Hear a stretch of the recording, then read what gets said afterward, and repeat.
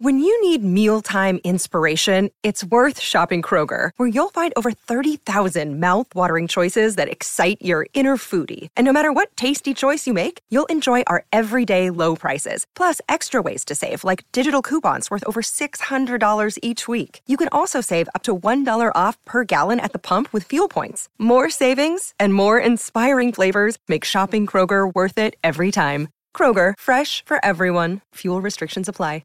Another day is here, and you're ready for it. What to wear? Check. Breakfast, lunch, and dinner? Check.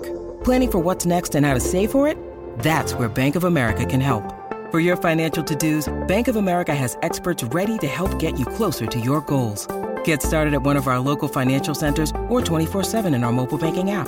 Find a location near you at bankofamerica.com/talktous. What would you like the power to do? Mobile banking requires downloading the app and is only available for select devices. Message and data rates may apply. Bank of America N.A., member FDIC. Phil Mackey. If you need him, it's trouble. Why is it trouble? So two is because he's young and he's going to struggle at times. Judd Zulgad. I changed my thought from a half hour ago. You are a bad person. Mackey and Judd on 1500 ESPN. Oh, the good old hockey game is the best game you can name. And the best game you can name is the good old hockey game. Lou Nanny joins us now, as he does every Thursday. And Louie, going to start you off with this one. The Washington Capitals go down to Tampa. They win the first two games. They look really good. They go home and they lose a game. They're still up 2-1. But the Capitals being the Capitals, do you sort of have the same weird feeling that I do, which is, now that they've lost a game, I think they're starting to grip the sticks a little bit tighter. Well, I think that when you look at the game, they really didn't play as hard in Washington as they did in Tampa. They did have a flurry there in the second period when Tampa's goaltender finally started playing like he played all year long. And one of the things that you looked at going into the series was Tampa's goaltender wasn't playing as good as Holtby. Well, it was almost a little change in that game, but more than that, I think it was more a change of how Washington played. And I really believe that Washington could win this series. They're going to have to win this game tonight. If they don't, then I doubt they're going to win it. But I don't think they feel the same way as the Washington teams of the past because there aren't enough guys on that team that felt that way. It is weird, though, because with franchises like that, the Vikings qualify here too, Louis, that you do have, the players change, the coaches change, executive change. And I don't know if it's because questions always come up about it and there's reminders or what, but there does always seem to be with just certain franchises that it permeates that they're known for getting to key games and key times and not being able to get past that hump. And the Capitals, they seem to be there. Well, I think that with Washington, they were never getting to the conference finals for a long time, and they got there now. So I think they've lifted the big hurdle they had. They have had, I think it was 2 times in the Stanley Cup Finals, but that's been so long ago. It wasn't part of this deal. It was always they're losing out. They have seasons almost winning the President's Trophy and then losing before the conference finals. Well, they got there this time, so I don't think it's the same. And I do believe if Holtby stays sharp that Washington does have a chance now, which I was expecting Tampa to beat them, but right now I still think the way Washington played in Tampa and the way Ovechkin's playing, he's playing like a man possessed. He's not only scoring goals, he's hurting people. He's physical. You could see the passion in his game right now, which I haven't seen this kind of passion out of him for a long, long time. I don't remember when he's been this involved as he is in this playoff this year. We talked about this for a while yesterday, that players and coaches, they always tell you that history of the franchise and past failures have no impact. It's not at all part of your subconscious thought. But I almost feel like that's not true. I mean, you can't tell me that, like the Twins are a good example. The Twins are 30-92 against the Yankees going back the last 2 decades. And those are different rosters, different managers, different front offices. The Capitals have had, 3 decades of disappointments. Do you think, even if the current people on the field or the ice had no bearing on what happened in previous decades, do you think the weight of the franchise seeps into the subconscious of players or coaches? Well, I don't, because I don't think that the players think about it as much as everybody else around the periphery does, and especially the fans and the media. we had that same situation. Remember with Boston, it was 1967. The expansion came. Yep. And we beat Boston sometimes in Minnesota. We never beat them in Boston until 1981. Wasn't it 81? It was 81. Yes. Yeah, and those teams were all different. But then all of a sudden we beat them. We not only beat them, we beat them 2 straight there, and we put them out in the third game in Minnesota. And so sometimes it changes. Sometimes it changes. A lot of times it depends on who your team is too, and who the players are. But Lou, you changed that through one game, and you lost that game. The game that you guys finally, I think it was March of that year, went into Boston, and the brawl to me completely changed, because it seemed to me that watching the North Stars games in Boston before that they would push you guys around and play their style. And that game, when you guys all stood up and said it ends here, to me changed that entire complexion. Well, what we were saying ends there was any thought in Boston's mind they could push us around. But correct. Neil Broughton said to me, which I forgot all about it. It might have been 5-6 months ago. We were at a function, and he said, "You remember when we played Boston in the playoffs? I went in before the game, which sometimes the general manager does, and I put all teams' players on the board." And then I went guy to guy. McAdam, you're better than this guy. Bobby, you're better than this guy. Neil, you're better than this guy. And I went right down. And Neil said, I remember sitting there thinking, God, he's right. We are better than them. Mm-hmm. And I think besides the toughness, it's a belief in that they are better than them. Boston was a good team in those days, a real good team. And for us to end the streak there in the playoffs and win 2 straight, I think it was a belief by the players that they were better than a team. A team might think they're pushing you around, but the team is getting pushed around in their own mind. That's not really affecting them.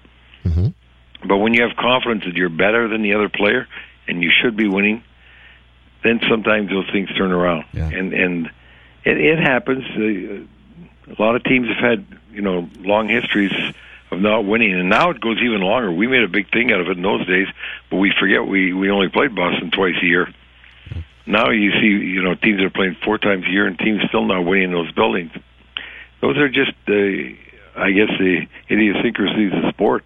Boy, Lou, putting the names on the board like that, if you don't put thought into it beforehand, it could backfire pretty easily as you're doing it in live motion. Well, the Rockets and Warriors, we're going to put some names up on the board here and see what happens. No, we're not. That was a bad idea. Actually, no, we're not. You want to know when it backfired? 1972, Bernie Jeffrey was coaching the Atlanta Flames, and Atlanta lost 5 games in a row. Now, Boston in those days, remember, they just came off the Stanley Cup and that. And so they go into Boston, and Bernie Jeffrey says, come on, you guys, there's no reason why we don't win this game tonight. Who they got in that team? Look at them. I don't trade none of my guy for any of their guy. Then he stops and thinks, they got Horace Esposito. Well, maybe 4 or 5. I was going to say, basically switch rosters, Lou. Yeah, other than that. Well, didn't you tell me before that before the brawl game that actually Glenn put on the chalkboard what the fights were going to be? No, he didn't. No, I never told you that. He didn't put that on the board. All he said, we talked at noon. He said, Louis, I think we should make a statement. I said, go right ahead. And he told him that it stops here. And the first time somebody looks at you cross-eyed, basically, he's telling them, you go after him. Well, it was 6 seconds. Bobby Smith and Casper went at it right off the face-off, and didn't stop till the end of the night. And I think we had 5 guys left on the bench, and they had 6 or 7.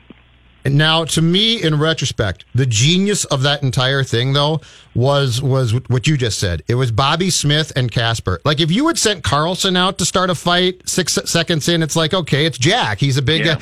But I think the genius was, let's start with a guy who never fights, because that's going to make the statement that even guys like Bobby aren't going to get pushed around. Well, that was all Bobby's doing, too. Bobby would fight. I mean, he had a few. One of the times he got really beat bad by Al Seacourt, but he was a guy that Bobby would do anything for the team to win. I loved Bobby Smith. He took it upon himself to be a leader because he was a leader, and he started off right then. He knew what Glenn wanted, and he was looking for an excuse to go, and he did it right off the face-off. Yeah. Lou, the legalization now state by state as we go forward of sports betting. We've talked about this every day on our show this week. It's exciting for us just because it's a floodgate here, but it seems like a win-win-win for most, if not all, stakeholders, where now leagues are probably going to have ways to profit if the structure gets set up in an advantageous way. Now, an industry that was tens of billions of dollars a year is now going to be above board and regulated, and governments can tax it. What are your thoughts?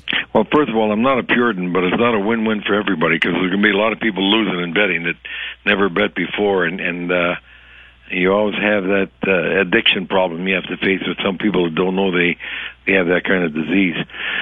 But you're right. This is going to be profitable for the teams. They're going to make more money in a lot of different areas that way. It's also, I think, going to be real helpful to the NHL because with betting you get more exposure on television. That's why football is so popular, because even in my office, the secretaries and assistants and people who never watch football get involved in fantasy football, so then they watch a game. That helps the ratings, and you get more money. Mm-hmm. Well, hockey, as you know, hasn't had nearly the ratings that the other three major sports have, and now with betting it's going to increase the interest in people watching, although hockey games are terrible to bet because you can pull the goalie at the end of the game, and that changes the whole structure of things. But there will be increased betting, so there will be increased interest, and I know hockey will be able to benefit for sure.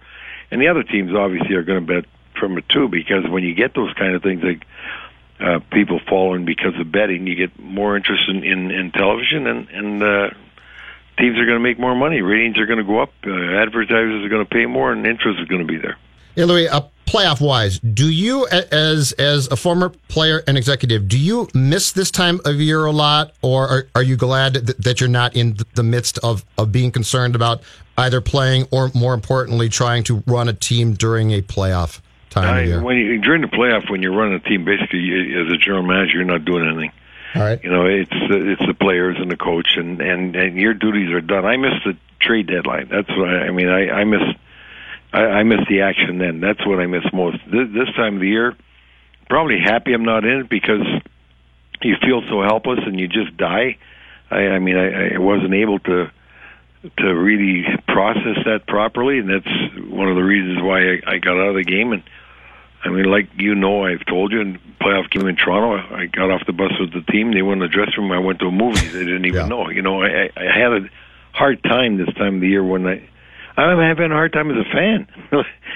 So you can imagine how bad it was for me as a general manager when I was really invested. Why now? Like what's hard now? No, I mean because if I want a team to win, I get upset when they don't win. You know. I mean, when the Wild are in the playoffs, great. It's like I'm back in the game. I left a couple games 2 years ago because I was getting too nervous and pounding tables there in the press box, and I went home. I got to get out of here. Do you ever watch games with Craig Leopold in his suite, or is it just too much nervous tension for both of you? Well, I said to him, I did watch it. You know, I've been there a few times, and when the game starts, I say, you're too much like I was, and you shouldn't be, because I know I shouldn't have been, but I am, and so I got to get the hell out of here because two of us would be a disaster. Yeah. Hey, this story came across yesterday. I got to imagine there aren't a whole lot of guys who were active when you were still in the front office, who are still active players professionally today. Jaromir Jagr is going to play a 30th professional season in the Czech Republic. 46 years old.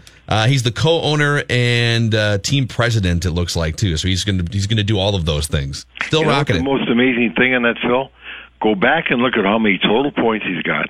Mm-hmm. And he's second to Gretzky. And look, you know, he's a few hundred away. But then factor in this guy missed about 4 years playing in the KHL and other places. Imagine if he stayed in the NHL at that time. Yeah. It's incredible. Yeah, it's nuts. World Championship question for you, sir. And I'm just curious if this bugged you or would now. International play, Olympics I completely get, but international play drives me crazy because I see Patrick Kane playing, right? And it's great. He's representing his country. I get he's proud of that. But if I'm the Blackhawks, I'm thinking to myself, this guy just played an 82-game season. He's played playoffs for how many consecutive years, and he's got a chance now to rest up and he's playing. And by the way, if he breaks his leg, guess what? He's not going to be back for months.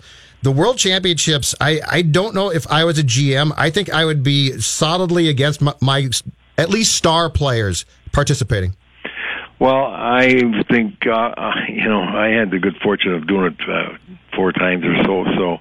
And I was the guy that used to get the players at the time because USA had no connection to the NHL. And like when Mariucci, he was working for the North Stars, and they made him coach it. He'd come to me and said, "Lou, you got to get me a team." And so, I'd call around the league and get them players. I know where you're coming from, but I have to tell you, I just always felt a commitment to the USA Hockey, and it's not that physical, and you could get hurt. You break a leg, running down the street too. So I understand that. It doesn't have, for me, those big Olympic rinks to start with. You don't have nearly the contact you're going to have as you do in the NHL. The World Championship doesn't have the same intensity that the Olympics does because it doesn't have the same kind of coverage. Mm-hmm. And I don't know. A lot of times we looked at it as a vacation because right after, then your wife would come and join you, and you go to Europe and do that. I had the misfortune. I was running, the last time I ran a team for USA Hockey was 1993 because when Italy, I'd quit being manager and I didn't want to do it anymore, but they called me and he said, "You could do it, take your wife," and it's Italy. I said, "Okay, then I'll do it." And I had Chelios coming over. I had the team, and all we needed was, and we were doing really well. And Chelios got out of the playoffs. So I talked to him. He flies over and he gets there. And the next morning, as we're having a team meeting, he gets a call from Pulford, who's the general manager of Chicago, and said, "No, you're not playing. You had problem with your knee. I don't want to take a chance." So I understood where Pulley was coming from. But I sure missed it. And Chelly didn't want to go home. He did go home, but he had to listen to the general manager. But there was a case where they were concerned about the health, like you're talking about, Judd. And when you have that, then the general manager does have a right to say that, and the players do listen. And also, if you notice, all the time that you have at the end of the year picking teams, if there are guys that are unsigned, they don't go because they don't want to risk, when they don't have a contract. Sure. Yeah, this is 2-1 now. USA up on Czech Republic, but it was 2-0. I knew they shouldn't have taken the most dangerous lead in hockey. Now they're already giving it back. Should have kept it at 1-0. Ridiculous. Lou, great stuff. Thanks, Louie. We'll catch up again next week. Talk to you next week. Thanks. Nice talking to you. Lou Nanny. I love the fact that he watches games and gets upset about games that's like the Capitals, Tampa Bay. I suppose once you have like a vested interest, I guess you're kind of programmed that way. Mackie and Judd now continue. Ready to be back in business or what? On 1500 ESPN. And now the Knights come the other way. It's a pass toward Marchessault. He gets to the puck, works in front. He scores!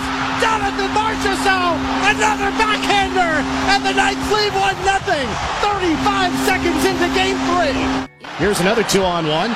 It's James Neal with Halla. Right side, a shot saved. Puck around behind, centering try, top. He scores! Alex Tuch, 3-1 Knights. And meanwhile, what's going on? Judd's got us glued to the World Championships here. You know what? It's now. You were right. The 2-goal. It's that 2-goal lead. The U.S. took a 2-0 lead on the Czechs. Told you guys? What have I always told you guys? The Czechs wiped away a 2-goal lead within about 3 minutes of game time. Embarrassing. I remember the first time I told you 2-goal lead's the worst lead, and you're like, "That's impossible," and now you believe. Yeah. What is it? Honest question, because I have zero interest in the World Cup. It's nice, like guys like Patrick Kane are playing World Championships. Yep, whatever. they're World Championships. That's different than the World Cup. Yes, it is. Okay. And I have very little interest in either one of those things. Is your interest based on patriotism or just hockey? Or just hockey? Okay, just hockey. Olympics? Okay, I guess I'm in on the Olympics. No, I don't care about this. But now that why can the NHL players play in these but not in because they don't want to pause their sports? Correct. Absolutely. All right. Yep, they didn't want to pause. So they didn't want to pause their sport for an event that was going to be basically have games starting at 4 a.m. our time. So this is done because their season's come to an end, and so this is either players who didn't make the playoffs, or as their teams get bounced, they join either Canada, U.S., Sweden, Finland, blah blah blah. But this is I think if I'm not mistaken, the one thing that this does is it might create seedings for in Olympic years. So your country can get bounced entirely if you, I believe, finish in last place in certain divisions of this. But besides that, it doesn't matter. So if you don't win some of these games, you could wind up like the U.S. men's soccer team. Correct. Just like, and that might be in Olympic years only. But besides that, I don't care. Yeah. It's puck that starts early during our show, so I'll turn it on. By the way, speaking of which, now the World Cup is going to be here not here, but like the World Cup is going to be in June. I think it's just like almost the whole month of June. Mm-hmm. I do genuinely. It's about the only time once every 4 years where I will get into soccer, and I will absolutely be glued to the U.S. men's national team. It's like we're going to have to go 8 years. There's a lot of people like me, casual soccer fan, and I'll watch Minnesota United games. But as far as like really taking an interest in international competition, you're going to have a lot of casual fans who go 8 years between big time interest. That seems terrible for the sport. It can't be good. Like, now that the World Cup is upon us here in a couple weeks or whatever, it's just more glaring how catastrophic that and that's why disappointing loss was. My question to the Rogues on the Wednesday show was, what does this do to harm the sport? Because you're trying to grow the sport consistently, and you've got a professional league now that it's not great, but it's pretty good. Yeah. And now you take, as you just said, an event that's seen as this enormous event, and if your team's in it, people actually start to care a lot, and the soccer is fantastic. And baseball's kind of begging for another sport to come in here in the summer and be like, well, we'll just take your viewers instead. Yeah. And now you're just gone. Yeah. I'll still watch some of it because it is fun to watch Brazil and some of these other teams, but it's a buzzkill. Fox is going to get absolutely destroyed, though. Because they paid billions, right? They paid billions, and their plan now, I think, is to send 2 broadcast teams to Russia, but the rest of the games are going to be called off monitors from a studio somewhere. Wow. And the soccer fan, if you want potentially pretentious, don't screw up my sport, it's the soccer fan. I wonder in their discussions about, because Fox Sports 1 has essentially hitched its content plan to soccer in a lot of ways. And because, they do some baseball games, but they're not putting NFL games on Fox Sports 1. They're not putting obviously there's no NBA games on Fox Sports 1 or NHL. So they do have a major at one point, a golf major, but soccer is a big part of their content plan. And that negotiation for the rights to air World Cup games, I wonder if it even occurred to them, what if the U.S. doesn't make it? Probably Do you think that not. even came up? If it did, probably not, though, because they have. When's the last time that the U.S. didn't make the World Cup? Didn't qualify like for 1990 or something? So probably, it's been like a generation. If it came up, it might have come up in discussions about potential rights fees. But if you invested what they have, you're thinking to yourself, for sure, they'll make it. Yeah, it's not even. You're not really concerned about it at that point. And it can't be. And if they're negotiating with 3 other networks, you can't be the one that says, "Well, we'd like a little discount because we're not sure if they're going to make it." But to the World Cup. soccer fan does not take their sport being done halfway well at all. Like when Gus Johnson came in, let's just put Gus Johnson on the pitch, and he'll just get really excited every time there's a drive. Soccer fan rebelled immediately, and so now when you're calling potentially pretty good games off a monitor in LA somewhere, I don't think your typical soccer fan is going to be like, "Oh, this is fine." Gus is still with Fox, right? Yes, because he does postseason college basketball. Yes. That would have been an interesting one for Thursday Night Football. They're doing Troy Aikman and Joe Buck are just going to do 2 games a week to make Thursday night like the Gus-gasm night. I want Gus back. CBS NCAA tournament. It's where he's meant to be. That's where I want him. It's where he's meant to be. Because if Gus would inevitably get 3 games or so that were just phenomenal, and he would go absolutely ballistic, and it would be great. I want Gus back on CBS's NCAA basketball. Yeah, that's where I want him. What does Stuff have for us next? No Gus-gasms, unfortunately, but we all do wish one night could be a Gus-gasm night, don't we? Just one night of the week. Not even on TV, just like in our lives. Yeah, anything would be great. Yeah. We've got great stuff, including, terrible baseball, unfortunately. Talking about donuts, we've got dad jokes, and the most important thing Adrian Wojnarowski has learned from Adam Schefter. Phil Mackey. The thing about Phil is he's so temptable. He likes to go the thrill route. That's what makes Phil exciting. Judd Zulgad. Judd, have you wandered away from the house again? Mackey and Judd on 1500 ESPN. That stuff you should know about is sponsored by Indeed. Are you hiring? With Indeed, you can post a job in minutes, set up screener questions, then zero in on qualified candidates in an online dashboard. Get started at Indeed.com/hire. Mackie and Judd Show, give me a go, no We're go looking for to add stuff you wings. should know about. Hosts, go. Producer, We're go. Technical, Go. music, volume, Go. the actual stuff. We are go. Control, we are a go. You are clear to launch. Stuff you should know about. We are go for launch. You know what ticks me off for the past 2 days? Tibbs, in our open there, keeps trying to get wings. What's Tibbs doing? We're looking to add wings. I mean, it's He's stuff time. He's just a hungry guy. It's stuff time, Tibbs. It's not wings time. It's stuff time, Dave Harrigan. Yeah, now you're making up things to be upset about to take more time from stuff. Normally, you would now promote stuff and tell me the thing you're most interested in. Woj Judd. Shefty. You want Woj? Without a doubt, I want Woj All Shefty. right, all right, we can get to that. Woj gave an interview to a publication. Let me double check what that publication was. It was a great one, I'm sure. It was wonderful. Complex was the publication. He spoke to Adam Carapel of Complex about all the things he's learned over the years being an insider, some stuff about the NBA draft coming up, blah, blah, blah. And then there's some talk about, since he's moved to ESPN, of course, he's become tight with Shefty, Adam Schefter, and he's picked up a few things, learned a few things from the master of NFL scoopage like this one. Quote, Schefter taught me a little trick that I had never thought of, which was have your second cell phone with a different carrier. You have two carriers, and the text messages come in on the same number, because sometimes if you're in a bad area, it won't come in on one carrier, but a text will come in on the other. I'm actually fearful because I've lost some texts before where people sent things. Sometimes it gets jammed up. I've learned a lot from him, but that's a tangible one. Wait, so you can have the same phone number. It's like email forwarding? Kind of seems that way, yeah. All right. So you got your T-Mobile and your Verizon. You're in a bad T-Mobile spot. Yeah.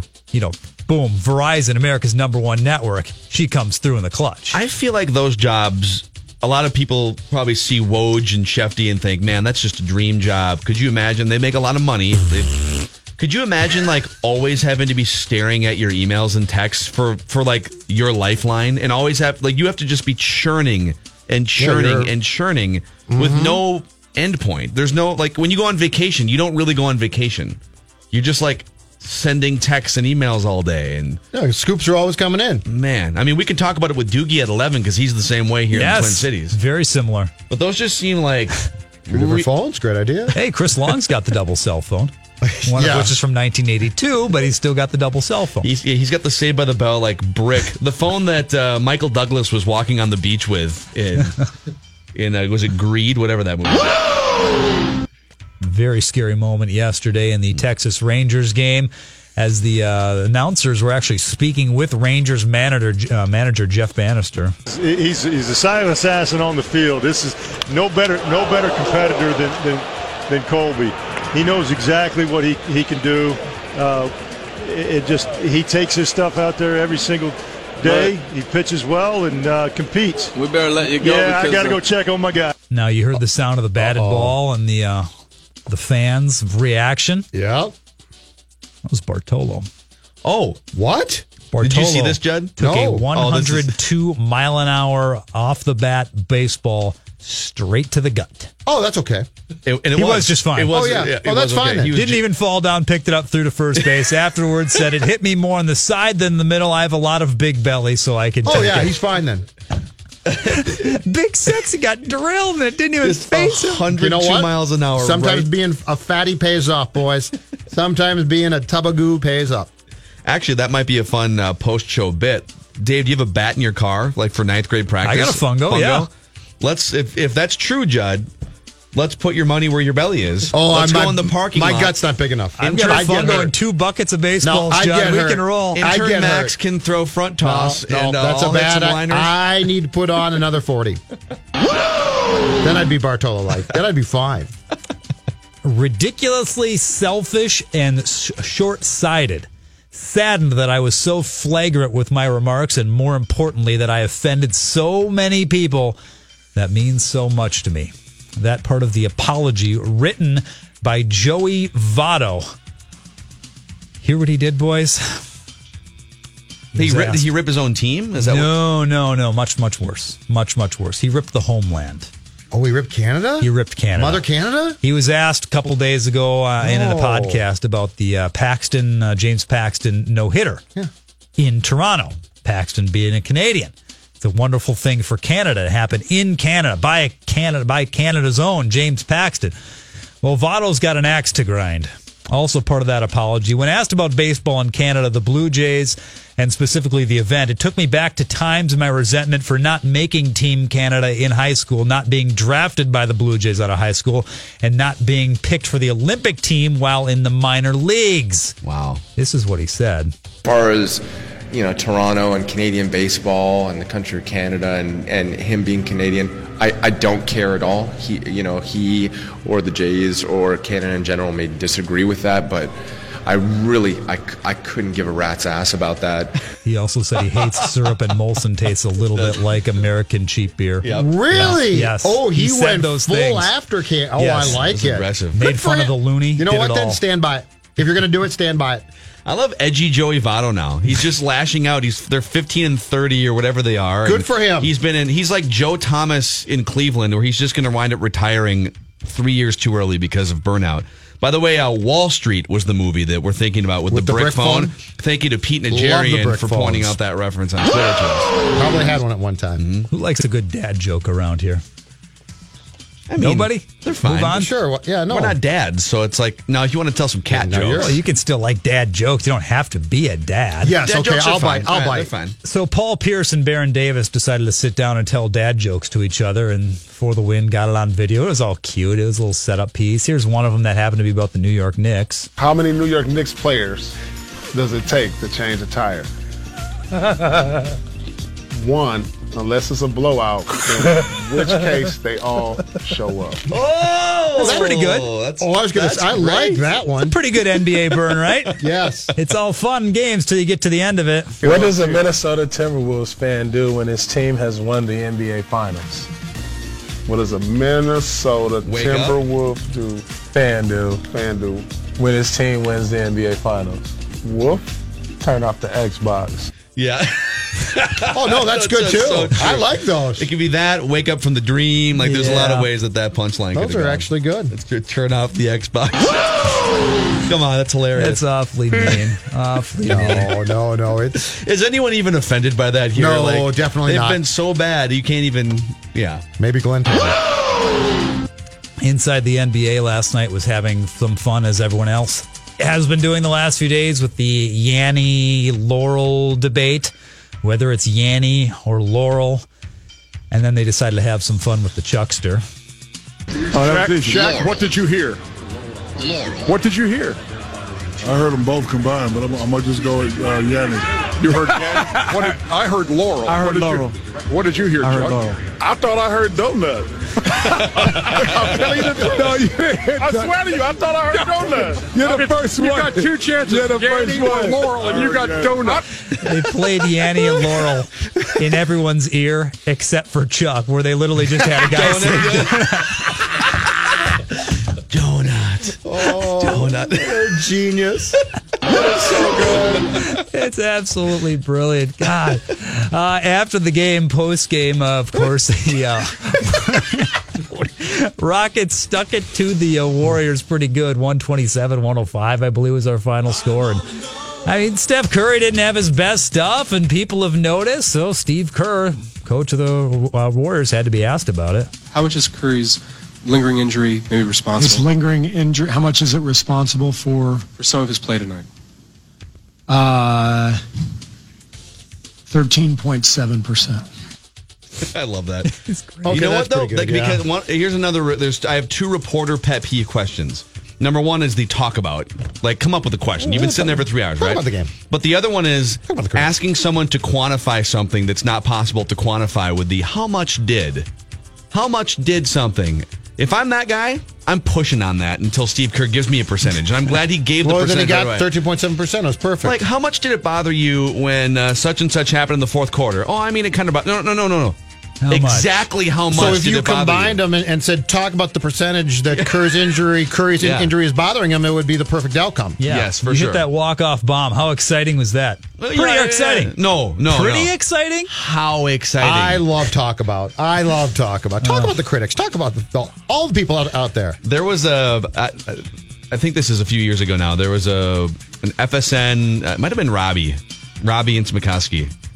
And he used to do the "How did you do it?" question, like when somebody would hit a grand slam for the Twins, and Justin Morneau hits a walk-off bomb. Justin, how did you do it? And you could tell the players are thinking, like, I don't know, I just 20 years of training. I'm a professional baseball player, you dummy. I saw a fastball pitch belt coming, high, and then I swung at it with the pine tar in my bat. So okay. Speaking of how did you do it? How did the Dodgers get this crappy? They've had some injuries, I get it, but you lose to the Marlins last night. They are now 10 games under 500 from Elias. Yeah. They have reached or tied the mark in just their 42nd game now. They are 10 below 500, tied for the quickest to 10 games below 500 in ML history by a team that won 100 the previous season. So 86 Cardinals were the other one. Justin Turner is back now. Is Kershaw still out? Kershaw's out. Annual injury for Kershaw. Yep. Yeah, but still, I mean, 2 injuries shouldn't derail a 100 win team like that for the year, right? Didn't he blow out his knee or he did something? So he's out for the season. Yeah, they've had some injuries along the way. But they're not going to. I mean, they're not going to make the playoffs now, right? They're 10 games under. No, probably not. And if Kershaw's going to be out, Congrats, as we wrap this up, to the Toronto Raptors for the most mindless tweet of the night as the NBA was sending out tweets of all the final 3 for all the NBA awards coming up, MVP, Rookie of the Year, Coach of the Year, including Dwayne Casey, who was just fired by the Toronto Raptors. The official Raptors account retweeted it and said, "Congrats, Coach." Okay. Are you serious? I've got an honest question here. Is that something that was like going to be set to go as soon as it was announced and just gets put out there then? Or did somebody really have to, at this point in time, think, retweeted it. I think I'll just do this? No, someone retweeted it because you wouldn't know that, like, you're retweeting someone else's tweets. You can't, like, automate that from a month that's what ago. I was curious about. All right. The Lynx had a good tweet yesterday. Someone sent out a list of, like, preseason predictions and awards, and the Los Angeles Sparks are the favorite to win the championship according to this, and the Lynx just retweeted LOL. Well done. Well played, Lynx. Doogie with a scoop in about 10 or 15 minutes. Roy Smalley, 11:30. Matthew Collar, Mackie and Judd hanging out in the TCL broadcast studios. Bill Mackey, Judd Zulgad. And those are some boobs, by the way. Mackey and Judd on 1500 ESPN. Walk around Lake Minnetonka in support of finding answers to rare brain and spinal cord injuries. Head out to Excelsior Brewing this Saturday, the 19th, for the Walk, Talk, Connect 5K, benefiting Courage Kenny Rehabilitation Center. Start at the brewery, walk the trails, then end back at Excelsior Brewing for a post-race party complete with live music, raffles, and a Walk, Talk, Connect beer on tap crafted just for this event. For details and to register, head to 1500ESPN.com, keyword events. That's hit well to left field. That's got some carry. It's gone. A 3-1 pitch, and Morrison goes deep to the opposite field. All right, I want a shot at the crown here. All right. You guys got to show off. I'm not going to be as impressive as you and Chip were going back to 1980 on this Throwback Thursday. But I did watch quite a few Cubs games in the 90s. All right. I have a 1997 Cubs roster pulled up. So if you can go around the horn and give me who the Cubs started on a regular basis in 1997, let's start there. All right. Mark Grace at first base. Let me write these down here. Yep, thank you. Grace. Sammy Sosa was out there. Correct. All right, this is where it gets. They had some like rotating infielders. All right. Was Mickey Morandini on that team? Mickey Morandini was not on that team until 1998. Then, all right. Yep. Todd Zeile. Todd Zeile. Let's see here. No, he was not either. See, I'm whiffing on this. Second baseman had returned, actually. Oh, Ryan Sandberg came back that year. That's right. Correct. And then they had like Jeff Blauser and Ray Sanchez was in there. Ray Sanchez, yes. Okay, Ray Sanchez. He was a middle infielder who played in a utility role for 97 games. I think Glenn Allen Hill might have been an outfielder on the 1997 team. He once hit a home run into an apartment window across Waveland Avenue. I remember that. Glenn Allen Hill. Nope. Sorry. Oh, he's not on that team? Nope. No, that was the ding for the home run. Oh, okay. It happened. I've already failed then. I've already failed miserably in this game. The shortstop you should get. The shortstop was a veteran player by Sean Dunston. Correct. Yeah. I'm trying to think of their third baseman if it wasn't because Todd Zeal was their third baseman in one of those years, like 96 or 98. Yeah, a former Dodger was the backup third baseman, and the starting third baseman was a 24-year-old who actually, I think, hit a pretty good year that year. Hit 275. Home run guy? The third baseman, no. Only 8 that season. What? They didn't actually generate... Let me go to their Sosa. catcher real quick. Catcher was Tyler Houston. He was the backup catcher. Okay, wow. Yes. He named the backup catcher, but I can't name the starting third baseman on those Cubs teams. He was the backup catcher on that Cubs team. I'm trying to think of the other outfielders. Oh, Brian McRae. Brian McRae was the center fielder. You got that one. Nice. Third base. Left fielder, it was a... Oh, that's Glenn Allen Hill was not the left fielder. Okay. Correct. The left fielder is a former ESPN broadcaster. Doug Glanville. Correct. That's a nice little outfield there. Doug Glanville, a Brian little McRae, speed in left field. And Sammy. All right, the pitching staff's got to be... was Kevin Tapani still on that pitching staff? Bingo. He was appeared in... hold on a second. Jeremy Gonzalez, I think, was also on that pitching staff. Jeremy with an I. No, Jeremy with a G, but you're absolutely correct. Okay. I knew it was spelled... Kevin Tapani was 9-3 that summer, and Jeremy Gonzalez was 11-9. Jim Bullinger? Or was that... He might have been early 90s. Hold on. I don't think he was. No, Jim Bullinger might have been early 90s. Incorrect. Who the hell was their closer? Rod Beck was their closer in 98. There were 2 guys that had saves. The primary closer I wouldn't have gotten. The other guy was a former Montreal Expo. Ugueth Urbina? No. Former Expo. I'm almost positive of this because these Cubs owned him in were rotisserie very obscure. baseball. All right, yes, it's not good. Who's their third baseman? The third baseman was Kevin Ory. He was their regular third baseman Ory, and only hit 8 home runs. And I think he was actually a pretty decent player for a short period of time, if I'm not mistaken. Wow. All right. Not a train wreck. You and Chip. So you gave me the outfield. High. You gave me the middle infield. Did you Mark give Graves. me first base? Mark Graves. I gave you a backup catcher. Yep. And the starting catcher was Scott Service. Absolutely. Yep. Okay. So that's not too bad. Okay.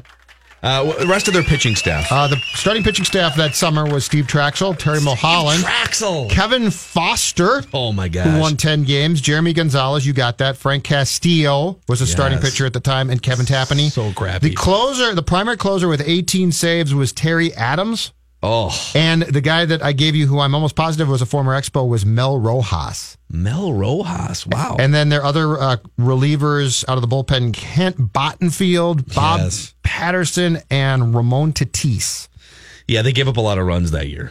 I think they lost a lot of games, too. Yeah, the ERAs were not good. Throwback Thursday, the lineup game. This is going to have to be a new thing every week on our show. And we might have to... It'd be fun to include callers, but it's so hard to police. Like, you could be staring at Baseball Reference. Yes. So we'd have to almost I don't know. You'd have to be the honor system. I think I'm done, system. though. The 80 Twins are basically my wheelhouse, and after that, it's going to go downhill. Yeah, it's impossible from there. Doogie will join us. Inside information about our local sports teams when we come back.